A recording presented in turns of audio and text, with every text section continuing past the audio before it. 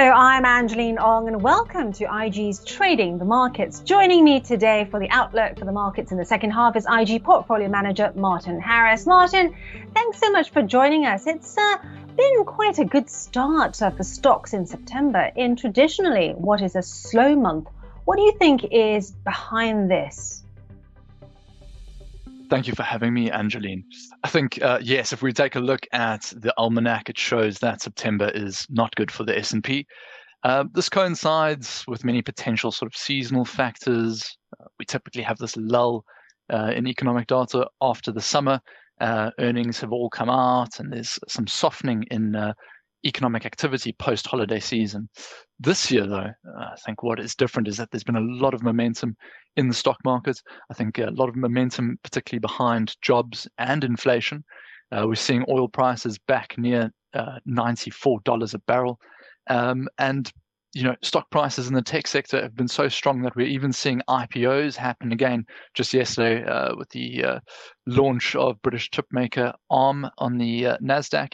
So we've, with the AI hype sort of driving momentum, this September looks a bit different. Now, of course, a lot of this, as you mentioned, the AI and the hype and also the IPOs, it comes in a really interesting time. There's a lot of talk about the IPO markets reviving again after Arm, Instacart, as well as another one. Later today, Neumora Therapeutics is debuting. Do you think this heralds or rather signals the return of an IPO recovery? It's an interesting one, Angeline. I think what we're seeing is that obviously when you have high prices in the stock market, it actually attracts the IPOs. We saw British chipmaker Arm coming in really to try and take part of this AI drive. A lot of hype around the AI sector. We saw Adobe just the other day releasing results. Some modest gains on the back of their AI profits. That being said, we see the picks and shovels, the chip makers are really getting the most benefit of this early stage in AI. Arm yesterday being one of the top traded stocks on the IG platform, opening at 56.10, closing at 63.59. So really positive for the first traders there. This is on the back of, we're seeing, the likes of Instacart, who didn't manage to list in the first sort of bubble that we saw 2020, 2021, and have had to delay their listing and have finally made it onto the stock market now. All of this bodes well for investors having access to more companies. But again, it's really that we wait for high prices in the market to dictate when the IPOs happen rather than IPOs coming in and pushing the market further. That's right, Martin. As I was reading yesterday too, that there was a report saying that Arm's IPO and its successful premiere was prompted by Instacart's decision to raise its IPO target price. Of course, central banks and inflation and interest rates also playing into this whole picture for equities in the second half. We had that surprise hike from the ECB, waiting on the Fed and Bank of England in the coming week. What are you looking out for?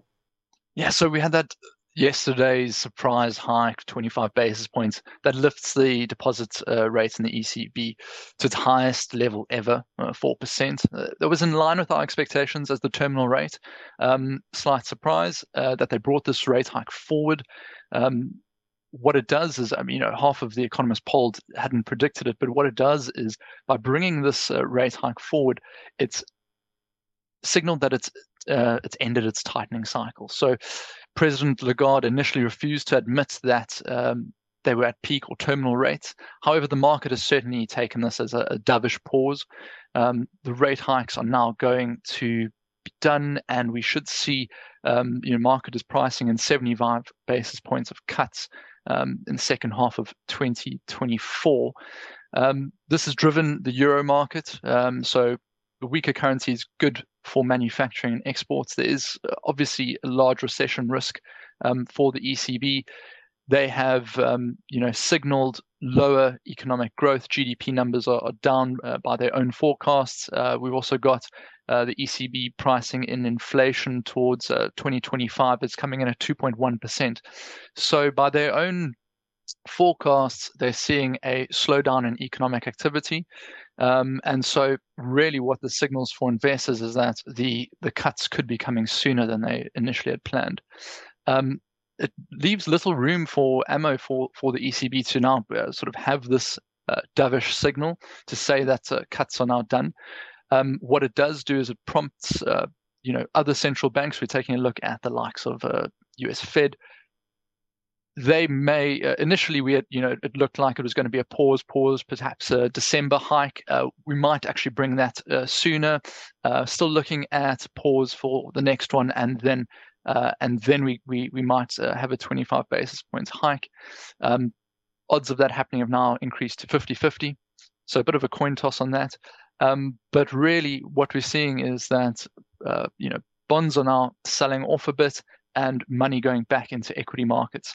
I think if we sort of extrapolate that, what we have seen is that Eurozone has been much more affordable from a factors perspective than the United States. I think things are looking stretched there. In our portfolios, we've done a lot more looking to add new funds instead of going overweight US stocks because of these extended valuations, looking at other markets with more value like the UK, like the Eurozone. Martin, of course, China plays into all of this as well. And we've had really weak data of late out of the world's second biggest economy. But in the last session, we've seen some signs, some glimmers of hope in terms of economic stabilization there. And that's lifted luxury stocks like Hermes and Kering. What do you make of China in the second half? And are we going to finally see this recovery from its reopening? Yes, so we've seen some Chinese economic stabilization. Certainly, China did not get off to a good start. Probably looking at the second quarter of this year, things were looking quite dire. They've just recently cut their reserve ratio requirement by 25 basis points to 7.4%.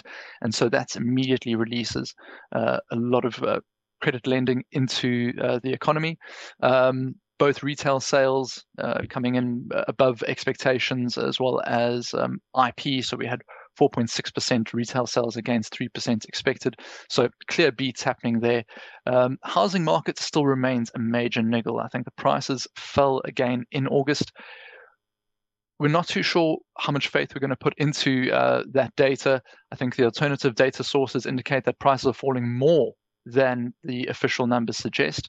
So still a distressed situation for housing prices, as well as for the property developers. The likes of Country Garden, the big name that everyone's talking about, they still have a lot of distress in their debt situation.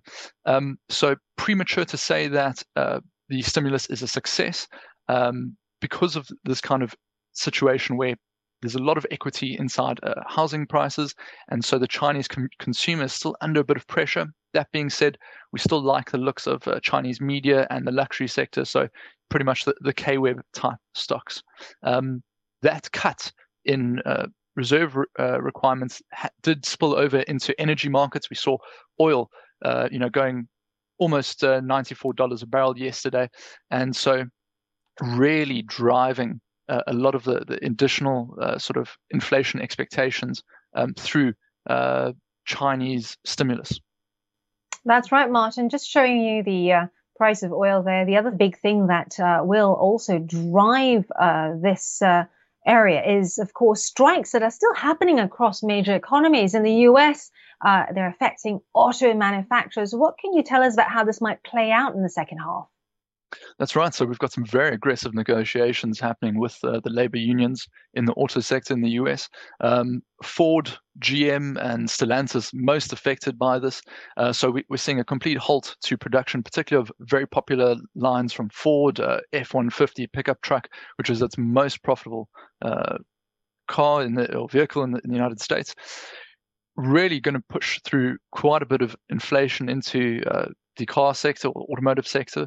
And that just adds to an additional slowdown in economic growth, as well as reduces the amount of inventory available So what we had seen is this sort of inventory reduction happening earlier this year, which had helped actually suppress inflation.